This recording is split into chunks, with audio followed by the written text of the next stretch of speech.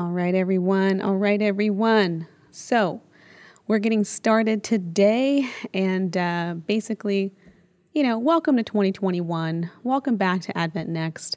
This week, we're just going to be talking about a lot of things that have taken place this past year, but just even personally with my own devotional walk. I know we've been interviewing a lot of people, but I think I want to take some different podcasts where we can just kind of slow it down, do some digestion, and really go through, what this last year has been for me emotionally, spiritually, and I'm pretty sure it's been a similar journey for you all. And so, I'm just going to go ahead and drop this introduction and we'll get right into it.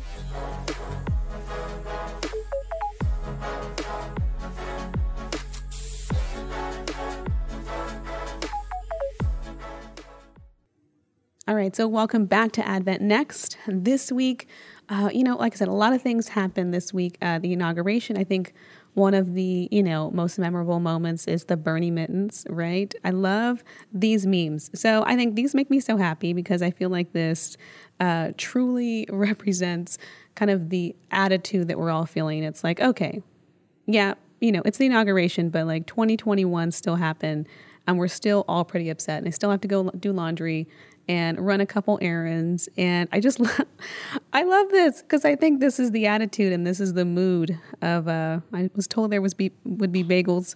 There was another one that I loved that says, this could have been sent to me in an email, which I think, feels like a long year for all of us. And so one thing that I want to just kind of get into and to talk about is, I want to pull up some of my notes. Again, this is going to be live. I'm going to be doing some live broadcasting from now on, but I wanted to talk a little bit about mental health. Now, I'm not a mental health professional. Right now I'm in the seminary, I'm doing my MDiv, but I often, think about the intersectionality between our spirituality, between our physical health and our emotional health and our mental health, right? And I think that's a really important, intersectionality. And sometimes I feel like we can be overly spiritual to the neglect of things that are human, right? So we have a body, right? We are the sum total of not just a spirit, but a mind, but, the physicality of our being. And I don't think that God is asking us to bypass those things, right? Sometimes, it's great to pray. It's great to be in this relationship with God and to have peace that surpasses all understanding, but you still need 7 hours to 8 hours of sleep a night. You still need to eat well. You still need to be exercising, maybe even taking a bath every once in a while, like a bubble bath, not like a shower. I'm sure you all do that regularly. But just kind of ministering to the senses and ministering to the body and ministering to the limitations of who we are and where we're at.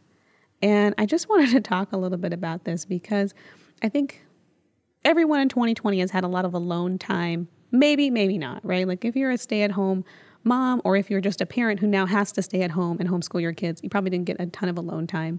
But there are some people out there, like myself, who I've had a lot of alone time, a lot of time to reflect, a lot of time to reevaluate, my path in life. And it was a very existential year.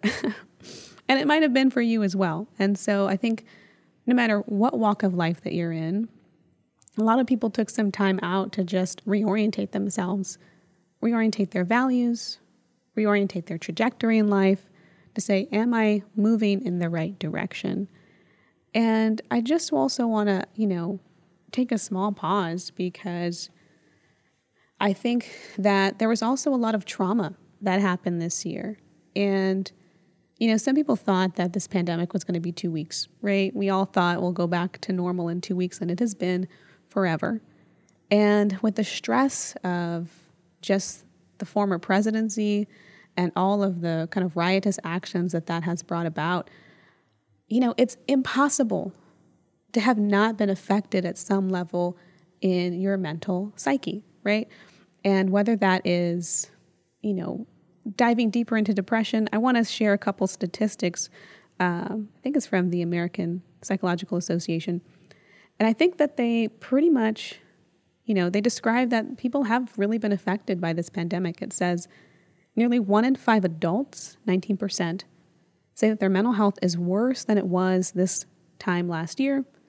By generation, 34% of Generation Z adults report worse mental health, 21% of millennials, 19% of boomers, 12% and older adults, 8%. So the younger you are, the worse your mental health was. And I think a part of it is just this impact that uncertainty has, right? When you're looking into a future that you're not sure where you can lay your foundation on, it's going to affect your mental health, and so it's also something that a lot of us have never been through before, right?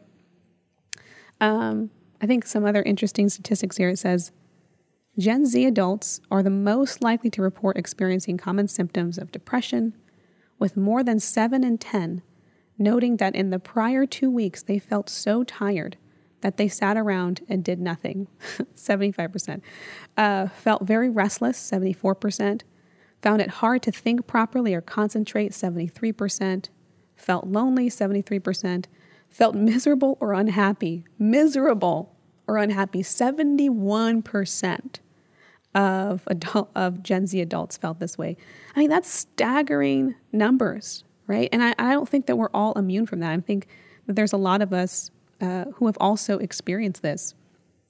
So, I just want to say, if this is what you have felt in the last, few months, few weeks, past year, past 4 years, whatever, you're not alone, right? And I think it's also important for us to have grace with ourselves and to realize the effect that instability has on our mental health. But I wanted to bring you guys just a little bit of encouragement. This is Psalms, the be still and know verses, right? And I'm not trying to minimize what it is that people might be feeling or going through. This is just, I think the question that I want to set myself up to answer is, where is God in the midst of all this? And I'd like to think that he's doing something collectively, right? I think that he's shaking out some foundations so that we can plant ourselves in something that is more secure. But there's also a very scary part of that journey that I'm going to talk about, which is, when you're not around a lot of people and you are forced into quiet spaces and you're forced to be still,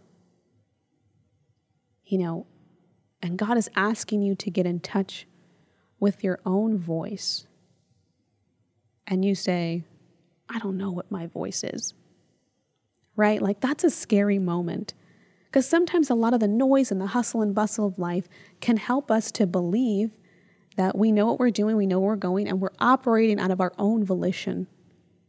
When all of that hustle and bustle stops, where are we in the middle of this? And that was something I was confronted with, but I just want to read a couple of these verses, and then we'll talk a little bit about that confrontation this year. It says, Psalms 46, verse 2, it says, so we will not fear when earthquakes come and the mountains crumble into the sea. Pretty dramatic, right? Mountains crumbling into the sea, we will not fear. Let the oceans roar and foam. Let the mountains tremble as the waters surge. A river brings joy to the city of our God, the sacred home of the Most High. God dwells in that city. It cannot be destroyed. From the very break of day, God will protect it. The nations are in chaos and the kingdoms crumble. God's voice thunders and the earth melts. The Lord of heaven's armies is here among us. The God of Israel is our fortress. Come see the glorious works of the Lord.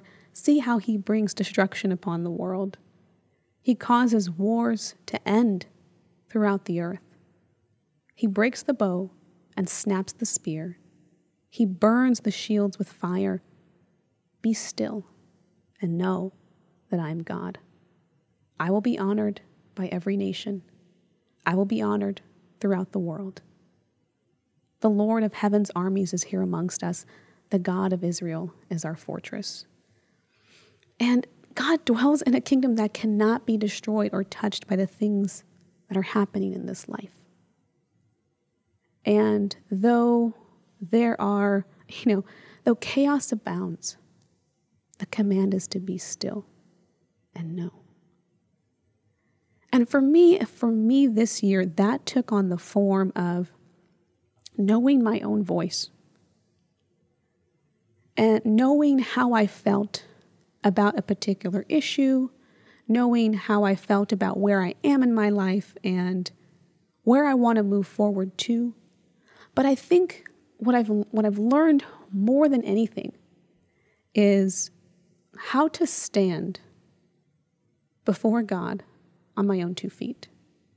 And this is what I mean. I'm not talking about blasphemy here. I'm not talking anything crazy, but I'm talking about the fact that I'll give an example. The riots that happened on January 6th, there were a lot of people there who were fed a narrative and that they were not necessarily acting upon, them working with all the facts. They were following a leader. In some ways, their will and their mind was manipulated into a particular type of action. A lot of those people are facing grave consequences now. They're now being charged with sedition. They're going to prison. And I'm sure that's not at all what they had thought was going to happen. And the person they were doing this for is not about to back them up. He's not about to extend them pardon. And so, these people, I'm sure at this point, feel duped. Some might not feel any regret. There's one guy who's like, wasn't Jesus locked up? Wasn't all of these different peaceful protesters? But he's obviously making a wrong comparison. But how free is your will? Right? How manipulated have you been by, by a rhetoric or by something that somebody else has told you that may or may not have been true? And how much have you maybe orientated your life based off of a belief that you had from your church, from your family, from your community, right? And have you investigated that to the level that you need to investigate it?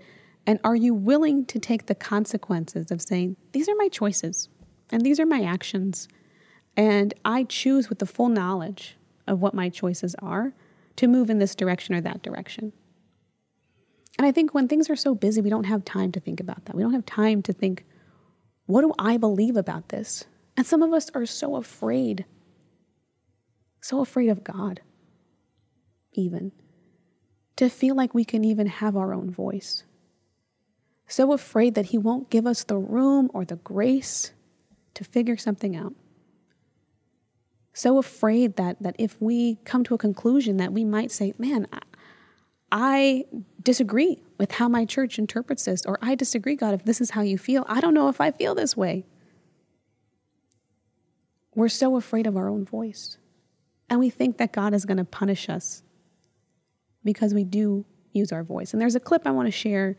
One of my favorite artists, Nina Simone, and she talks about what freedom is. And I just want to share that with you momentarily. Freedom for her is no fear. No fear. And how many of us have lived like at least this last year, with at least some type of fear and anxiety, some type of feeling of uncertainty and fear of the future? And when it comes to God, I really don't think that he's asking us to be so afraid of him, that we hide ourselves so deeply in him that we no longer have an individualized thought and mind and spirit and heart. Because how can you relate to a robot, right? If God wants to fall in love with us, if God wants to be in relationship with us, at some point, we have to have a will. Otherwise, he's just moving around Barbie dolls, right? And having a pretend tea party with his stuffed animals that he's controlling. And that's not what love is. And so for me, I've had to step into the grace of saying, like Esther, going before the throne of the king and saying, I don't know if you're going to extend your scepter, but I'm going to stand before you in my own choice and my own volition, moving forward. And I hope that I have grace, God, to develop my voice and to develop my mind and to develop my conscience. And at times to even disagree and to know that there's room for that with you. And so be still and know that I am God. And there are some things that we can never know until the music stops. And I think that for a lot of people, that's what this year was about. And this past year was about, spending a lot of time alone. And sometimes that's really difficult. But I also want to talk about a couple other things. Be still and know. Also, I want to just give a shout out to people out there who have not been able to stay positive all the time. I think that there is a toxic culture within the self-help industry, but also sometimes within the church that, negative emotion is negative. But the fact is that God created feelings so that we would feel. And avoiding those feelings, denying those feelings, having to not allow ourselves the full expression and the full range of those feelings, and to try to stifle those feelings because we're afraid of the implications of that, or we need to create a certain, image, or we want to be happy for other people. Sometimes feelings are for feeling. And we are supposed to learn in that moment and to sit in that moment and to be uncomfortable in that moment if need be. And so I want to just shout out to those who have not been super productive during this pandemic and who have not been able to stay positive. And I found this interesting article that I thought was very funny. It's called, I realize this is what I am. It's called defensive pessimism. And it's people who actually work better having a pessimistic outlook. It says, don't whistle while you work. Although evidence shows that the happiness often makes us more successful by fostering energy and creativity, it can backfire for defensive pessimists. When strategic optimists and defensive pessimists threw darts, they did equally well overall, but were more effective under opposite conditions. And the conclusion says here, Norum suggests that positive mood impairs the performance of defensive pessimists. When they're in a good mood, they become complacent. They no longer have the anxiety that typically mobilizes their effort. And if you want to sabotage a defensive pessimist, just make them happy. I thought that was so funny because I'm like, Lord, really? Do I need to be unhappy to actually go about my business and to actually get things done? I hope not. I hope that's not me. And also, I'm going to read this last one. Encouragement discourages. Some people think you just need to encourage this person. Encouragement is always great. It's always fantastic. You should always encourage people. But I thought this was interesting. In contrast, the defensive pessimist did significantly worse when they were encouraged, scoring 29% lower. The encouragement boosted their confidence, quelling their anxiety, and interfering with their efforts to set low expectations. As Oliver Buchman writes in The Antidote, reassurance is a double-edged sword. So this is a great article. It's really funny. I think it definitely highlights the kind of person that I am, the defensive pessimist. But that sometimes negative outlooks, for somebody to be able to look at their life and to be a little bit pessimistic is not bad, right? And so I think we need to get out of that mindset that only being optimistic and positive, that's spiritual. And that's not necessarily true.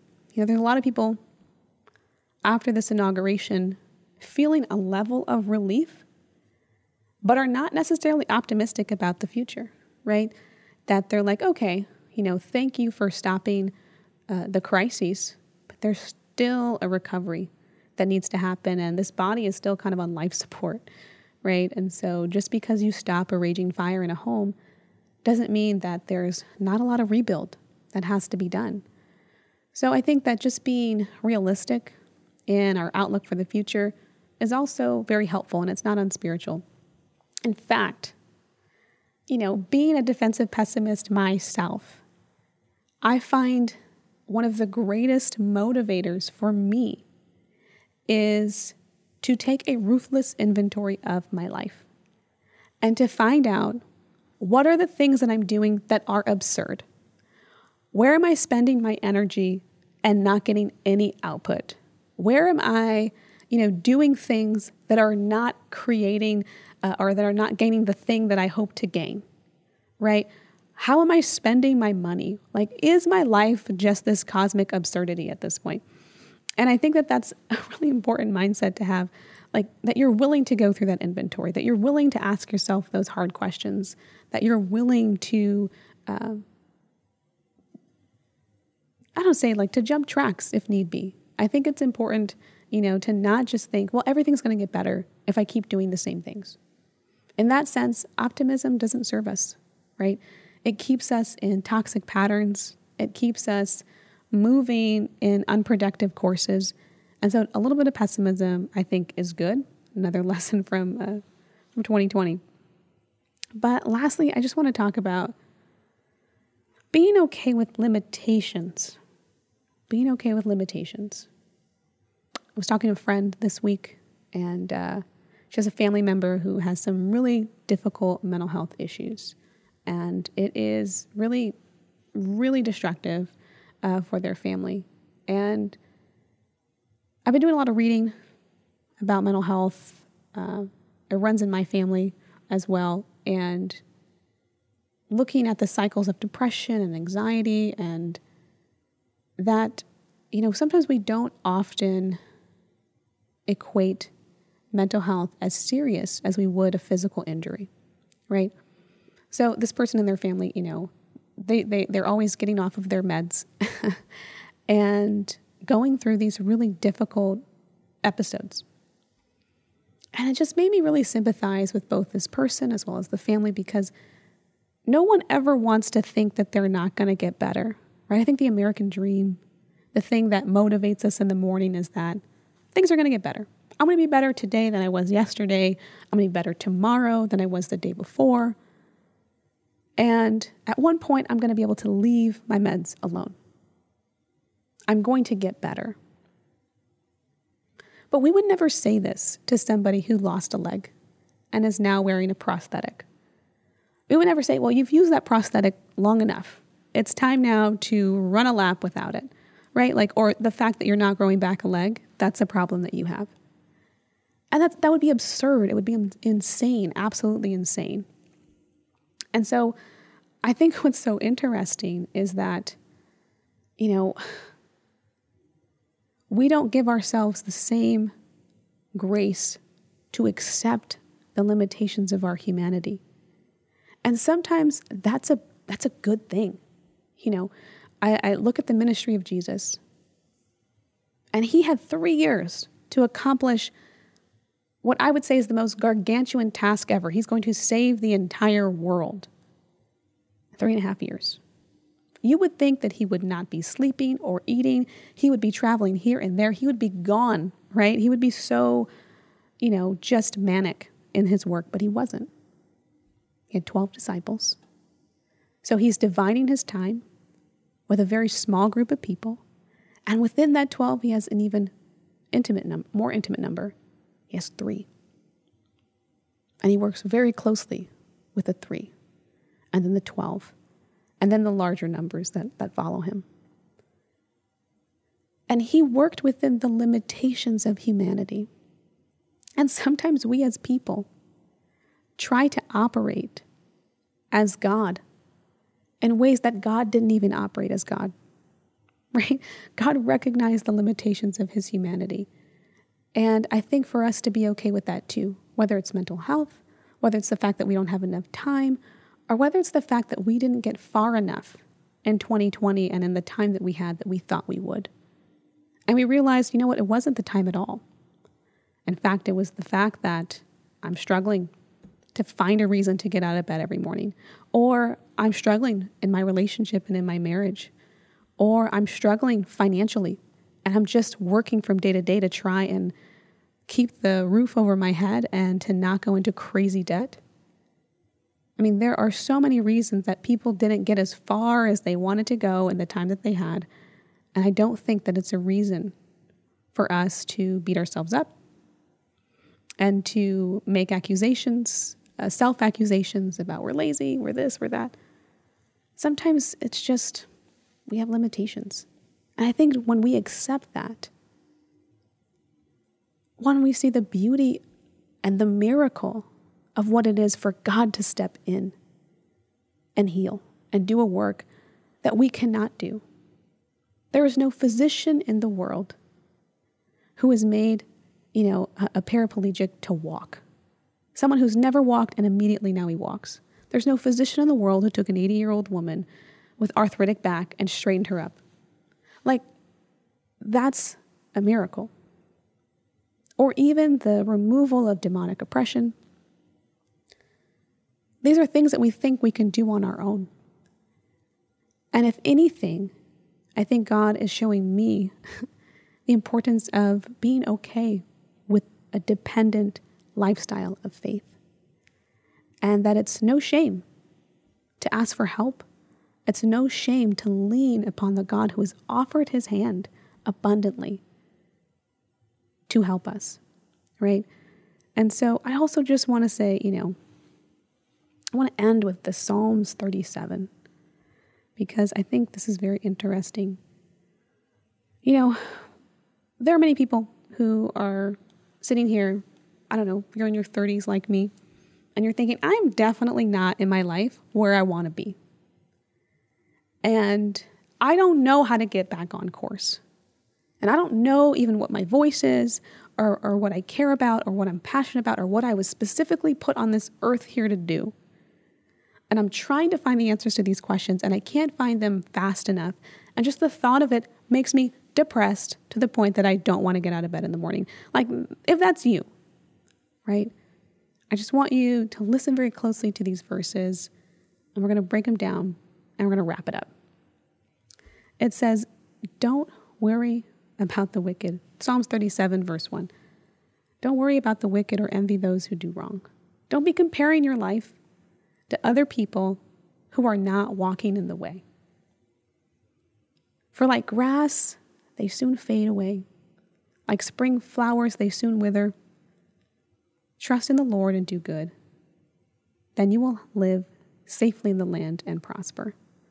Take delight in the Lord, and he will give you the desires of your heart. That our greatest delight should be in our relationship with him.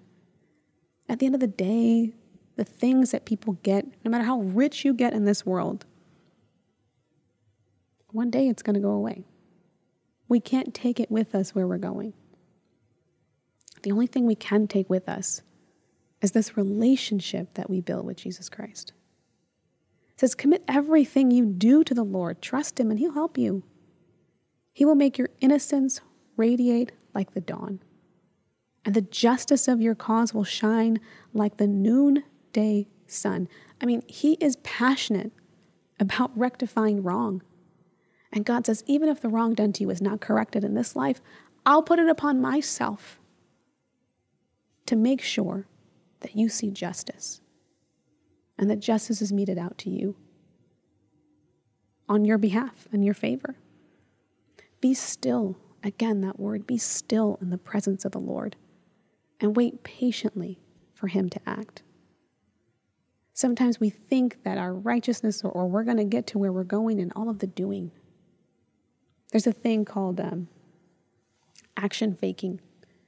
And it's about people who are fooling themselves with the work that they're doing, thinking that they're actually getting to where they want to go. Like you make business cards, but you don't actually make a sale, right? You're doing these things that make it seem like you're moving forward, but you're actually just staying busy, but not making progress in the area that you want to make progress. And God says, be still. That and wait for me. That in and of itself is a work. Don't worry about evil people who prosper or fret about their wicked schemes. Stop being angry. Turn from your rage. Do not lose your temper. It only leads to harm. So those of you who are frustrated that things aren't moving fast enough or you don't have the answers. This is my verse, by the way. Don't lose your temper. It only leads to harm. For the wicked will be destroyed, but those who trust in the Lord will possess the land. Soon the wicked will disappear. Though you look for them, they will be gone. The lowly will possess the land and will live in peace and prosper. And I just want to leave that with you, because at the end of the day, this world is going to be made new. And God is going to give his people an inheritance. And that's not saying don't use your talent and your time and your wisdom as good stewards, to fulfill the purpose that God has given you. But at the end of the day, if you don't get as far as you thought you would, there's no loss. If everything you do is to the glory of God, he is the one writing your story.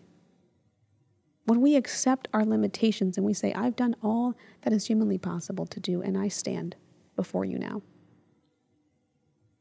he gets to take it the rest of the way. He either gets to part the Red Seas and provide a miracle, or he gets to write the story that he wants to write with your life. Paul says, I am God's letter, and you're my letters. And that, we are on a stage, but it's not the stage that you think it is. It's not the Instagram stage. It's not the Twitter stage. It's not the YouTube stage. We're on a cosmic stage where cosmic battles are being won and fought, and the angels are watching your life intensely. Will they choose him? Will they accept the help in this moment that they might prevail in something that they cannot prevail in alone? Will they stand above the noise of this world and in the stillness of God's word and be victorious? I think that there are angels who are biting their nails. You have followers. If you don't have one follower on Instagram, you have 1 million followers in heaven. People are following your story. Angels are following your story. Sounds a little bit kooky, maybe. But if we take into consideration, if we believe the Bible is true, if we believe there is a cosmic turn of events happening, then it's true. And I think that we need to play to that audience. That's the only audience that matters. And at the end of the day, the audience of one, whose eyes always behold us. And so do not fret yourself if life is not going the way that you planned. God will tell his story, and it will be beautiful. So thanks for joining in, and I'm going to leave you with this outro. Check out, make sure you like and subscribe if you like this material and you want to subscribe to it, and check the bell notification to get some of our latest updates. I look forward to talking with you guys. So please engage, comment below, and I'll make sure to reply. Thanks so much for taking the time, truly, for listening to this message.